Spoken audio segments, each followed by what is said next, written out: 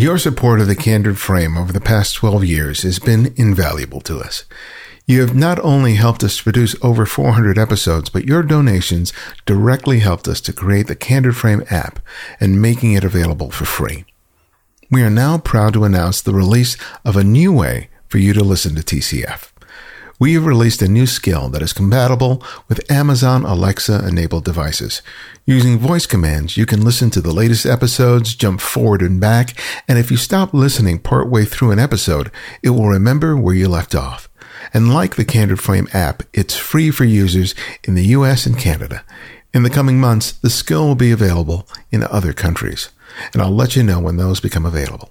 You can help and continue to support the work that we do here by contributing as little as $2 a month to our Patreon campaign. You not only help us to meet our cost of production, but provide us the means to improve the quality of the show and do so much more. Contribute today by visiting patreon.com/The Candid Frame.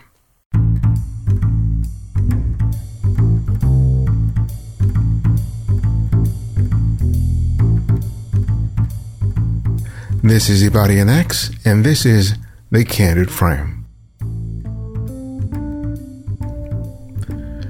Gather a group of photographers together, and often the conversation revolves around gear. And sure, equipment plays an important role in what we do. And I love finding out about the latest technology as much as the next guy. But it's the conversations that revolve around process, about how people do what they do, that often provides me the greatest insight. Learning how another photographer thinks, sees, and shoots can give me a perspective on my own approach, especially if I and the other photographer share a particular genre of photography. I've known Nancy Lehrer for several years now, and I've had the pleasure to see her evolution as a photographer. It's something that I appreciated all the more when I had the opportunity to read her new book, Life Happens in Color, a Street Photography Manifesto. I came away from reading the book feeling that I not only had a clearer perspective on how I do things, but some options of how I might approach things a little differently the next time I go out to photograph. I really enjoyed the conversation that you are about to hear, not only for what I learned about Nancy, but also what I learned about myself. All right. Well, Nancy, welcome to The Candid Frame. It's a pleasure to have you again. And it's a pleasure to be on again. Thank you for sending me a copy of your book. Having written several myself, I know it's quite the daunting task. But kudos for not only thinking of the idea, but actually seeing it to completion. There's something to be said for just being able to finish something like this. So kudos. Thank you. The title's very interesting. It's like Life Happens in Color. And I like the way that your subhead is a street photography manifesto. Like you're making a big declaration and sort of putting your stake in the ground and just saying, this is it. Tell me about the title and why you wanted to express that as a strong theme that pervades the book. Yeah, I was putting my stake in the ground. It grew out of a restlessness and maybe even a frustration, maybe even an anger of what a lot of people were talking about in street photography. And there's a lot of talk about street photography with a very narrow scope around black and white, around shadows and light. And I felt that left out a whole lot of street photography and a whole lot of the stuff that I do around, that's maybe a little more documentary, maybe a little more travel, but still about just showing, candid scenes with compelling story. So that's how I got to those. It started out a street photography manifesto because it was stake in the ground. And then, with a little bit of editorial advice from friends and others, I ended up with Life Happens in Color, because that's the other thing that, my photography from several years now, that I've always been very attracted to color and color scenes.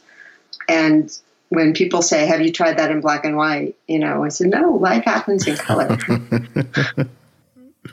Well, I think one of the things is that it's so much more difficult to produce really effective street photographs in color, because I think the major problem is that people are not considering color when they're making their compositions. They're looking at the moment that's playing out in front of them, but they're not necessarily paying attention to, the colors that are within the composition or how colors play off of each other. And I think it's probably one of the harder things to do. And it's just easier to strip away the color and just deal with it as a black and white.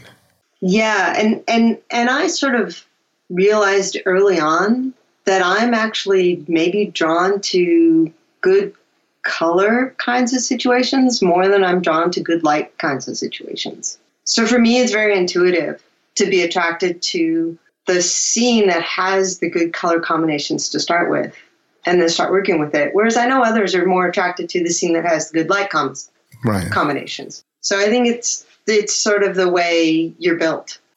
Well, tell me about developing that eye, because one of the challenges about using color is the fact that color itself can become the subject. And then when you're doing more documentary, more street work, it's often much more than just the singularity of color in the composition. You're thinking about how the moment is playing out. You're thinking about line and shape. You're thinking about the interaction between people or an individual within the environment. Tell me about the development of your eye to be able to use color as a tool rather than just a subject unto itself. Sure. I'm a big proponent of the compose and wait sort of school of street photography, where I'll see a scene and say, something's going to play out here. Or maybe I'll see an interesting subject, but then follow them into a place where I know something good can play out. So I think when I first find the initial scene and do my initial sort of framing, I'm thinking about the color combinations just to start with. More, like I say, maybe more than the lighting situations. And then you don't know what's going to play out within that scene, and it might be some jarring sort of color thing happening, or it might not be. And that's just, maybe that is an extra layer of difficulty I add to it. But color adds so much emotional dimension that I just can't see leaving it out. And I'm also not comfortable with the fact that just thinking, I'll take this and then I'll convert it to black and white later. It's, I need to see it and have it play out in front of me. So I gravitate towards the scenes that work in color, and then I work those scenes.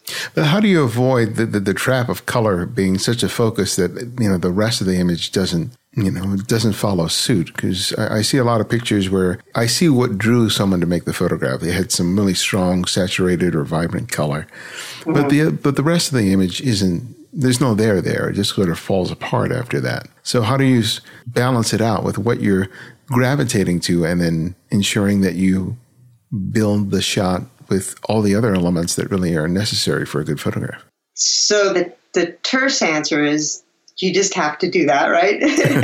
but the not so terse answer is, so that's sort of there's two things that I think about directly. And these are like the first 2 points of my manifesto, is the story and that the composition and the color has to all work together.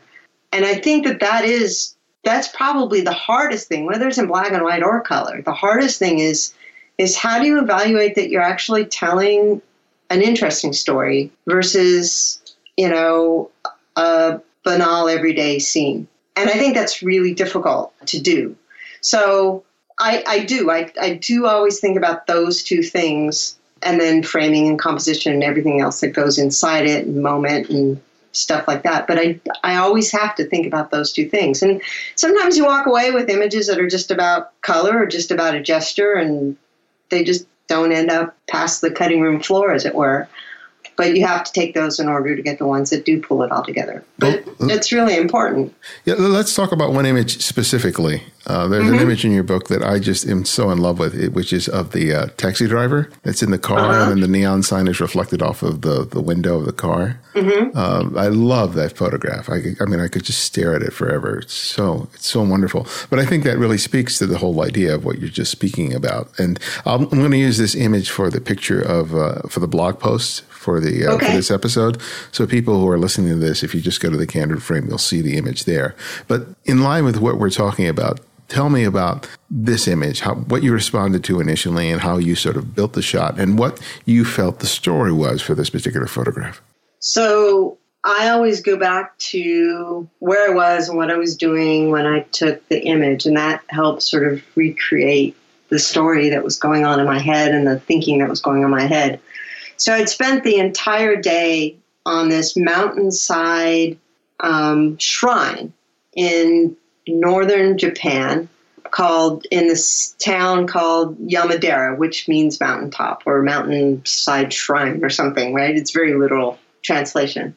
And I was tired, and we'd come back down into the valley. So this is all like the shrine, you're exploring the shrine up and down the mountain, and you come back down into the valley, and it was getting dark, and I saw this taxi. There's a line of taxis. So we were going back to the train station to take the local train back to the nearest town where we were staying. So I saw this line of taxis, 2 or 3 taxis lined up underneath the train station. I said, isn't that interesting how the reflection of the awning is playing against the windshield of the taxi?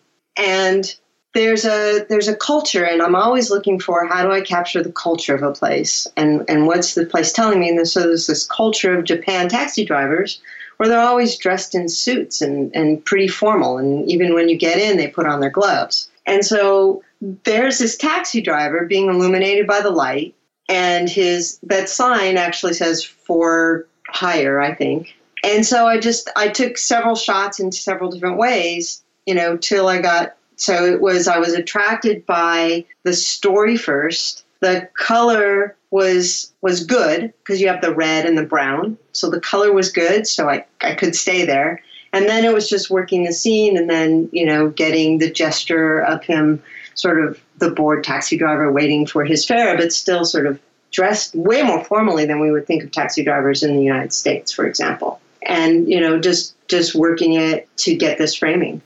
It's really interesting hearing you explain that, because color is a consideration for me. But if I were to break it down, it's like the third consideration for me. Like you said before, it's like first I'm looking for light and shadow, right, and then I look for line and shape, then color.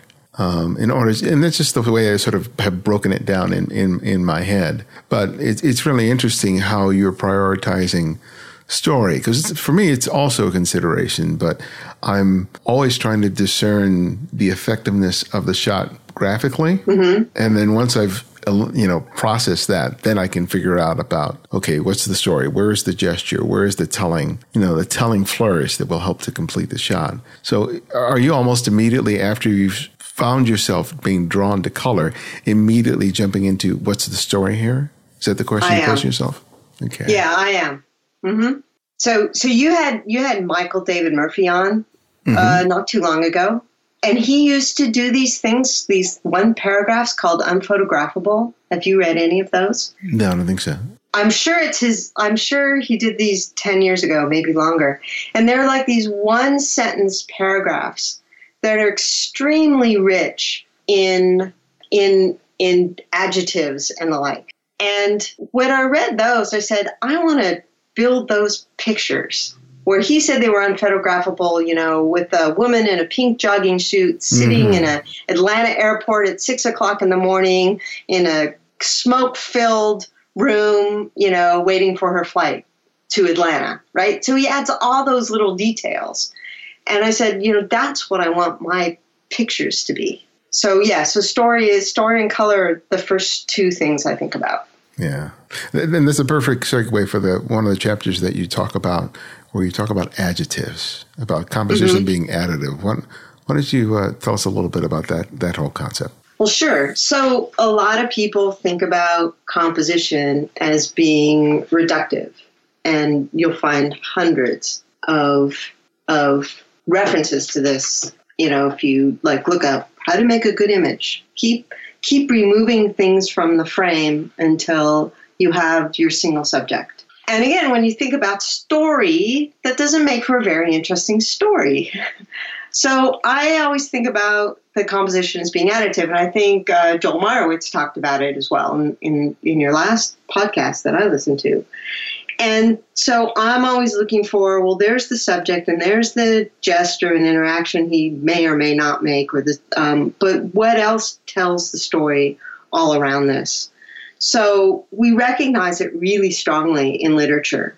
You think about the first paragraph of Tale of Two Cities, or, really colorful haikus. My favorite haiku is this Busan haiku, and it goes, "They swallow clouds and spit out blossoms, the Yoshino Mountains."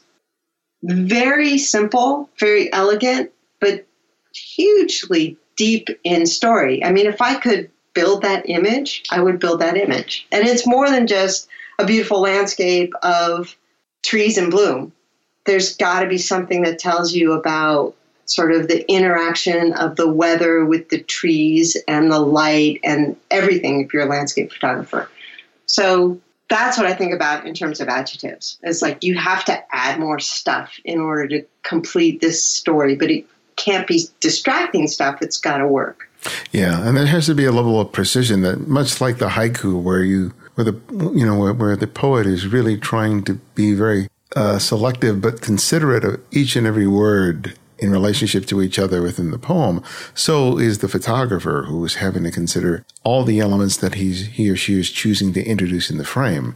And I think that's one of the sort of the difficulties that comes in play when you want to look through the camera in this way, because I talk about ownership of the frame. Yeah. Whenever I teach constantly about how you have to be considering not only the subject, but the elements in the foreground, in the background, even the small, peeling of paint on a wall, or, the hole in someone's jacket. All of those things are basically words in a poem. Mm-hmm. And what do you include and what do you exclude? But don't exclude so much so that you just have like a single street portrait, unless that's what you're trying to do, right?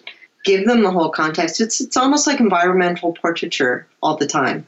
Well, my path to getting to that was I subtracted stuff for a long time, to the point I was doing abstracts just to basically just get rid of stuff. And then slowly, after I felt like I had nailed that, I started going, oh, how much more can I include, right? And It's like backing up, including more stuff in the frame, to the point where I'm like going, how much can I throw into this frame before it falls apart? And that's right. And so was that the same experience for you?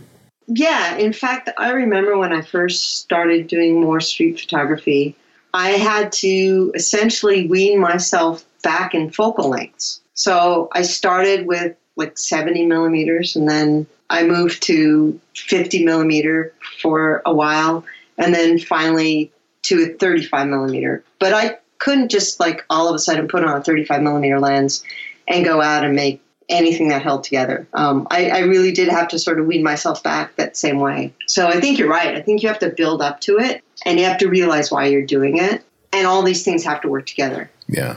Just recently I realized I've been liking the perspective that I get through my phone, which is about 28 millimeters. Mm-hmm. And it's like I have to start shooting with the 28. I mean, I've done so much with the 35, but I just like the dynamic of the 28, and the fact that it challenges me to do just what we're talking about. It's like, okay, now there's so much more in the frame. How can I make it work? And I'm excited by the challenge of that, rather than just falling in the trap of like, well, this is just the way I work. 35 is just my lens, right? Right. Talk about those moments when you feel like, God, I could keep doing this, but something is pushing me to take a risk, to risk failure, which is certainly what you do anytime you change things up in that way. Tell me about that process. Was it difficult for you to be able to do that? Yeah, it's always difficult going out to shoot. Just the famous phrase, street photography, 99% imperfection.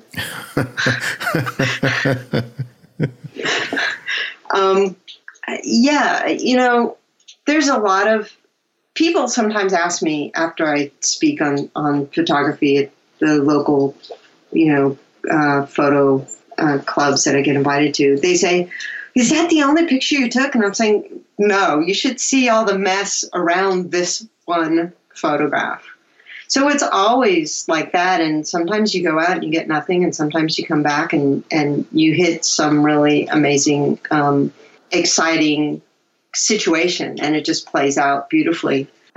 So that's the challenge. I love really complicated puzzles. So that's the way my mind works. And that makes it the challenge for me.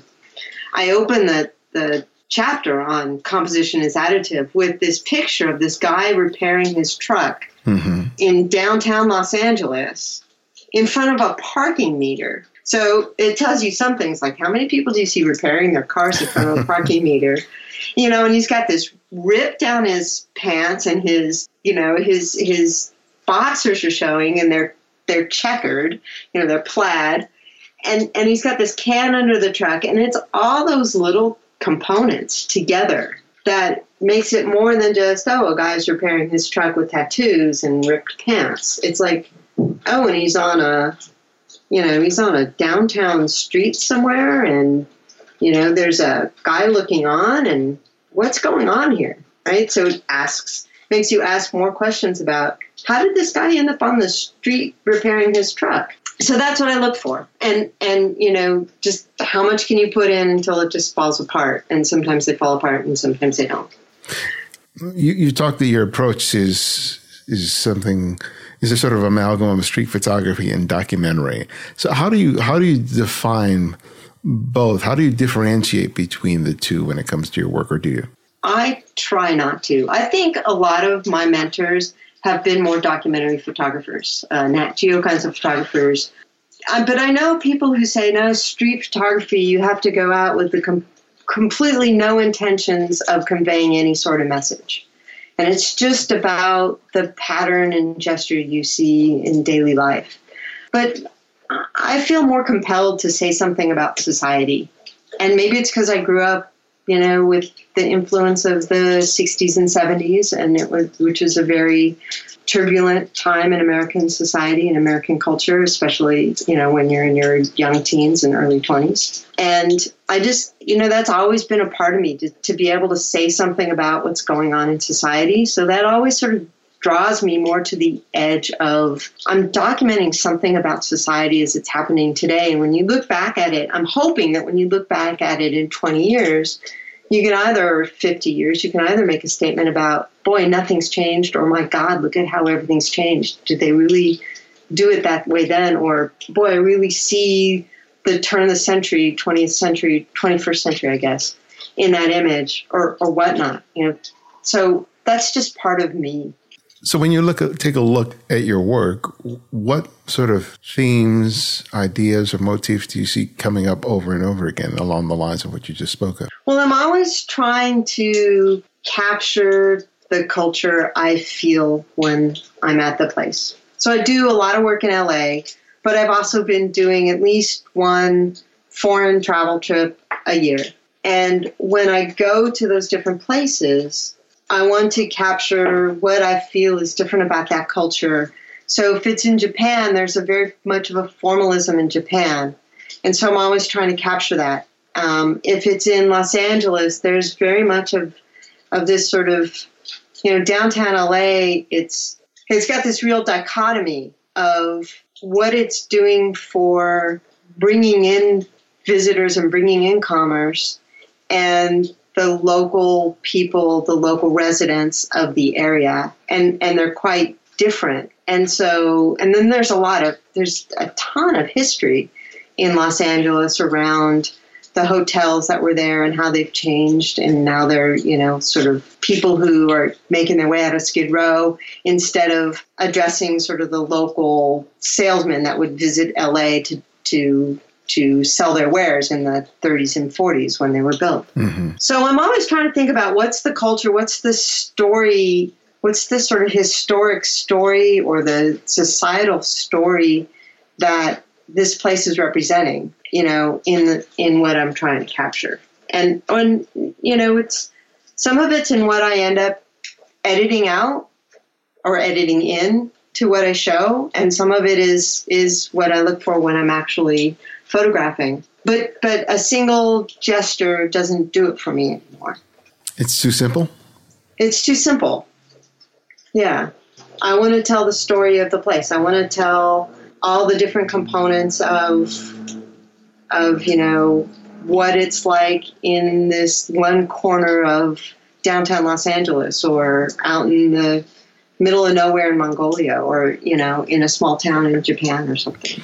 Do you find that this provides you a certain consistency in terms of how you see that regardless of where you are in the world, whether you're, in Santiago, LA in downtown, or you're in Italy, that there's that you're seeing with a certain level of consistency? Because I ask that because sometimes when, one travels to an exotic country, a place is very different, there's a shift that can happen as a result of all this new stimuli that can change the way that you're seeing and that you're shooting.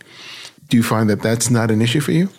I do find that there's much more consistency as I began to shift my thinking towards what's the culture and how do I capture the culture? Absolutely. Because I'm not just there to capture what's different. So when I was on a trip to Japan, and we were in Tokyo, which was the first place we landed, and then we went sort of into the outskirts. And I looked up, and, the first place you sort of visit is some local shopping mall area. And I looked up and I said to somebody I was with, it's really hard to actually differentiate one place from another place these days because you see a lot of the same thing. And then I realized that it is and it isn't. So there's what I need to look for is what part of that culture is having the influence on what you're seeing. So in Japan, there's this very much a sense of politeness and formalism. And you even see that in the middle of a shopping mall. There's also this amazing food culture that you see in their shopping malls. So we might have like a food court in a shopping mall in the United States, but in Japan, they have entire floors of food malls. And it's like, okay, so this is a food mall, and you can imagine doing like food malls throughout the world because they all have them, but they're all very different, but they all have some consistency to them. So I think about, what are the consistencies and then what are the differences, and I try and capture a little bit of both in each one of those pictures.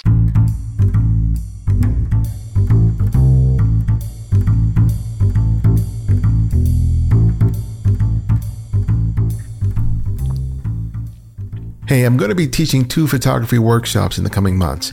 In each 2-day workshop, I walk you through my own process for seeing, evaluating a scene, and how I use those same principles to cull and edit images in Lightroom. Each day ends with in-depth critiques of the images produced by each student and provides a great way to jumpstart your photography. The first workshop is being offered through the Los Angeles Center of Photography and will be held on May 5th and 6th. The second workshop will be held as part of Street Photo San Francisco on June 9th and 10th, which is part of a week-long dedication to street photography. Find out more and sign up by clicking on the links in the show notes or visit the Candid Frame website.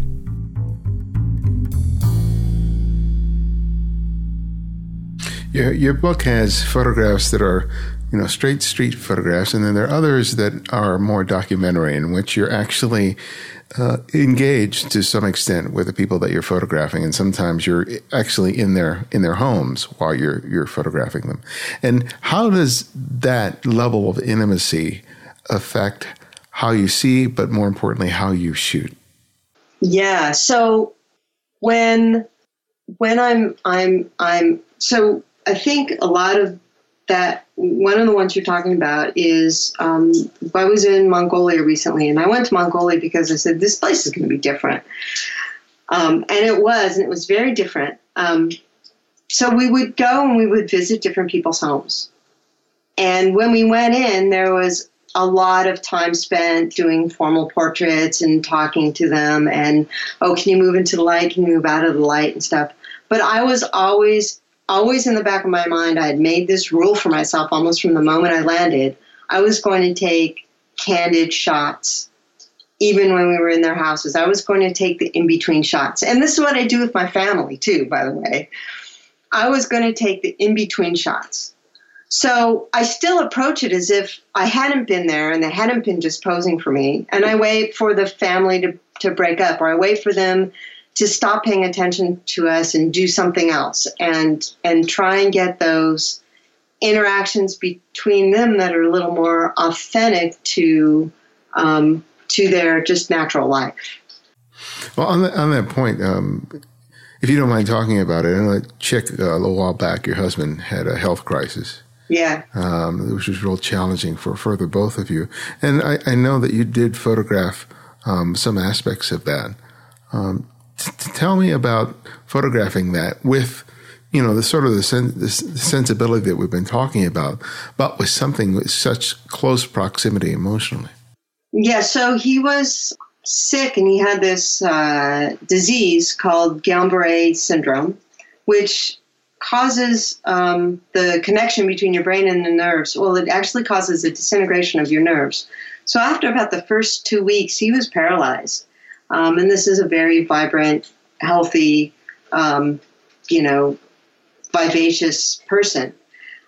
And I didn't do any photography for the first 2 weeks. I was just too freaked out. We were trying to figure out what was wrong. It took a long time to get to a diagnosis. But then once we got to a diagnosis and we started treatment, I started doing photographs.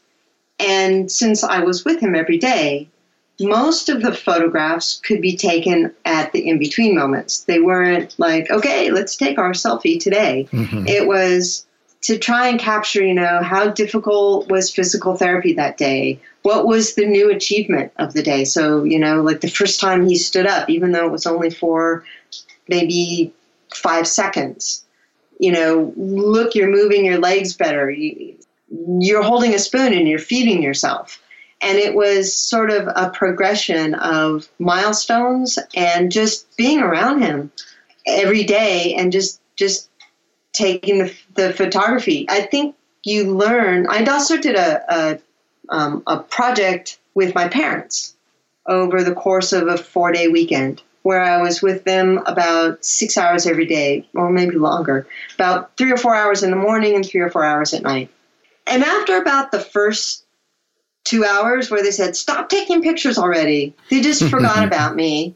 And it became these interspersed moments of talking and just being with them as a person. And then you get tired of that, even when you're with people, you're married to. You're not always talking. You're sometimes just sitting on the couch together, but alone. And in those moments, I would start to photograph again. And I think I approach both my intimate personal projects the same way I approach when I'm out on the street, even though I don't know these people at all. And I try and do that. It's one style. It's one way of thinking about the moment and the context. Now, sometimes I'll probably make up a lot of stories about the people I see on the street. Mm-hmm. Whereas if it's personal, I know exactly what's going on. But I use the same techniques both ways. And that's how I got all these candid photos, even though we were in the person's home and we had just been talking to them and they were talking to us and showing off the way they live and the way they work and what they did and what they were proud of. When that sort of conversation is over, you're free sort of to let the situation play out as if you're strangers, but you're not. I just finished reading an interesting book by Larry Fink. About composition and improvisation. And one of the questions that he asked his students, which I thought was really interesting, he would look at a photograph of a person that the person had made an image of, and he would ask them, "Do you like this person?" And he was posing the question of what do you feel about the person or the moment that you're photographing? Because he felt like that feeling was so integral into his work that he was really pushing people to really think beyond the sort of emotional distance that a photograph can sometimes have, and really challenging people to think about, well, how do you feel about what you're seeing, about who you're seeing? Do you like them? Do you dislike them? Because all of those things inevitably infuse the photograph.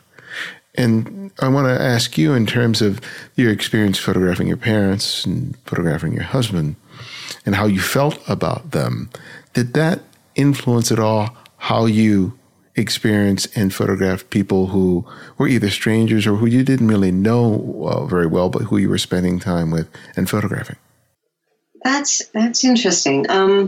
I think I always approach photographing people with the perspective of, I like them. I don't try and show, if there's something that's like, oh, look at how angry they are. I guess I'm not typically drawn to that. But so my street photography certainly has infused my personal projects, but my personal, like really personal projects, but it has my personal projects infused how I think about my street photography. I don't know. It's a good question. I was thinking about Larry Fink and his book, Social Graces, where he does exactly, this thing we're talking about, where so the book has two sets of photographs that get interspersed in sets.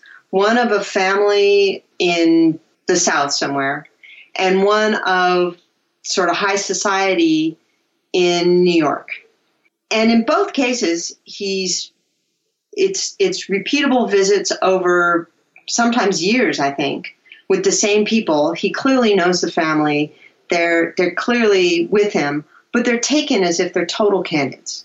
Right. And on both sides. And I think that's the style I'm thinking about.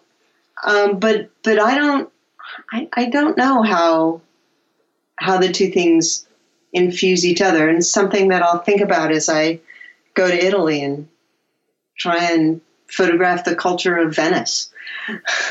Yeah, because I've been thinking a lot about my own work and where I'm trying to go to, and it's really interesting to see how sometimes my evolution and how I'm changing is not something that I can verbalize at any given point. I just know how it feels, and that's all I have to go to. If someone asked me to sort of explain myself, I would be at a loss, especially if I'm in the midst of it. It's one thing to look back at the work and then go, okay, this is what was happening here.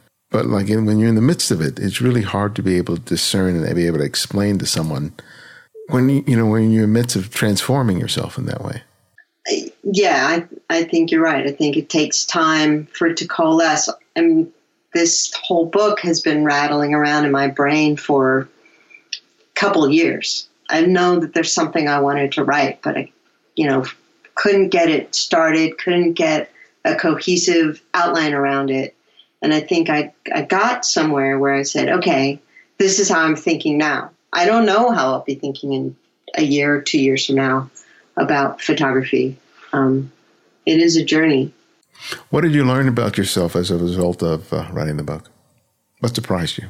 I think I was able to really coalesce this notion I was talking about earlier, that no matter where you go in the world, people are the same. People have the same needs. They eat, they sleep, they celebrate, they're in despair, they paint their houses, they decorate. And no matter where you go, you're going to see that. And I think I was able to coalesce sort of the next phase of what I want to do, which is really take photographs that show how people all over the world, whether it's a more wealthy society or a less wealthy society, have these sort of same needs and how they express it. So, like there's a chapter on travel, and I actually feel like I debated a lot about putting it in or taking it out because it's not very mature in my thinking about it. But I know there's something about what I wanted to show about these scenes in all these different places and how there's something relatable to it in your own life, in your own town, even though all these scenes very much can be identified with the town they're actually in. Yeah. Well, tell us briefly how you work. What equipment do you work with? Do you keep things to a minimum? Why don't you explain, what that's about for you? Yeah, so I started using the Olympus Micro Four Thirds cameras, 5 or 6 years ago. I always had two cameras. So I'll say relatively new to photography from a formal perspective. I mean, I always took photographs. My father was a great photographer and he would lean over, when I was very young, I remember him leaning over and saying, "Take pictures with people in them."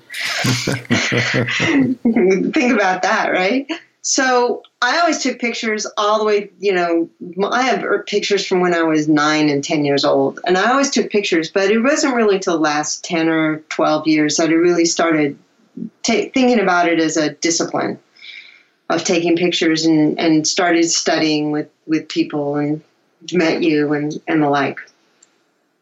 But I always had 2 cameras since that time. I had a big DSLR, which I was shooting Canon at the time, and I always had some sort of small point and shoot. And I always noticed that the pictures I took with the DSLR were pretty formal. And the pictures I took with the smaller point and shoots had more liveliness in them, and they were a little more unpredictable. As if I had a different sense about me when I was shooting. So I was actually looking for some system where I could bring those 2 things together. And so one of the cameras I had was the Olympus EPL2, which that'll tell you about what year this was. Yeah. And I said, I really like this camera. I think it's pretty much the same sensor as it was until they just came out with the very latest Olympus models, to be honest. I said, I really like this camera, but the ergonomics of this camera just drive you crazy. You're always touching the wrong buttons and, it's too small. And so I said, if they ever fix the ergonomics of this camera, this is where I'm going. And when they came out with the EM5, that's when I said, I took it and I said, I'm going to shoot with this for 6 months solely. And if I like it, I'm going to sell all my other gear. And I liked it. So I moved to the Olympus right then. And at that time, there were some zooms, but they weren't very high quality. They were kit level zooms. So I was really sort of focused into, I'm going to use this Olympus, micro four thirds camera. I'm going to use fixed focus length, fixed focal length lenses. They had like really beautiful fixed, what would be equivalent to a 35 millimeter, a 50 millimeter, 90 millimeter. And that's what I had. And that's what I sort of spent maybe a year and a half shooting with. And that changed a lot about how I saw the world, how I was able to sort of see a scene I wanted to capture and get to the right point to capture it and the like. And I've just sort of stuck with the Olympus system as they've continued to improve and add more features, and now you can almost do sport shooting with them if you want to. So that's what I shoot. When I'm on the street, I'll typically have 2 cameras. I'll have a 35 millimeter and a 90. So I can do sort of what now looks like my standard sort of framing. Mm-hmm. And then if I want to do some sort of street portrait, or if I want to do, or if it's just somewhere where I can't really reach into it, I'll do that. They do have some really good fixed aperture zooms now, and I have been using those on some of my travels. Sometimes, especially if you're in a garden or a museum, you can't get always to the place you want, so a zoom is very handy. I'll admit, a zoom is very handy. Yeah, I mean, when I travel, I usually have my X100S, but when I'm on assignment for something, I usually use a zoom just for the flexibility that it gives me, because I'm primarily working with one camera and have one as a backup in case something happens. But, the days of going back and forth between 2 cameras is I find it a little bit too distracting. I just work with this one thing. Yeah. Well, I always find that, you want to, especially if you're newer to street photography, you want to keep the number of variables that you have to change to a minimum. So you're thinking about focus and framing first, mm-hmm. for me. And then if I have to think about framing more than just, and you're going to have to move around anyway, because you have to get the right, even with the zoom, you can't just sit in one place. You have to move right, left, up, and down to get the right interrelationship between objects. And so, but the zoom is just like one more thing. It's like, okay, there's one more thing. Yeah, I have to think about aperture and shutter speed and ISO. And focal length too. So yeah. I think if you cut that out, then you can think about color instead. Well, my last question that I ask each guest is I ask them to recommend another photographer for our listeners to discover and explore on their own, and it can be anyone, someone you've long admired or someone you've recently discovered. So who would that one photographer be and why? Well, I think I'm going to go with Larry Fink. I saw him at the Los Angeles Center for Photography. Was it there? Or you had done a panel and he was speaking. Right. Yeah, that was in Miami. Mm-hmm. I was in Miami. Yeah. And I said, this guy's got a way of describing what he does that I need to learn more about. And as I dug into it, his book, Social Graces, is very much the kind of thinking that I like to think about, and something I can really learn from to advance my level of thinking about this sort of crossover between documentary and street photography and the way he juxtaposed these two stories. And then I think you just did a review of the Aperture book. Right. Mm-hmm. Yes. And then you can really see more of the way he thinks and thinks about photography. So Larry Fink was a really good introduction for me to start thinking deeper about those kinds of topics. Yeah, he is awesome. And quite the character. Yes. Well, Nancy, thank you so much for appearing on the show again. I really appreciate it. Well, thank you for having me.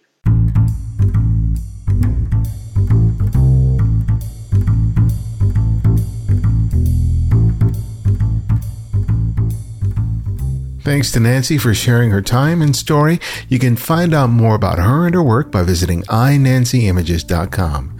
And if you want to order the book, click on the link in the show notes where you can purchase either a softcover or PDF version of the book. And you can show your support of The Candid Frame by writing a review in the iTunes store.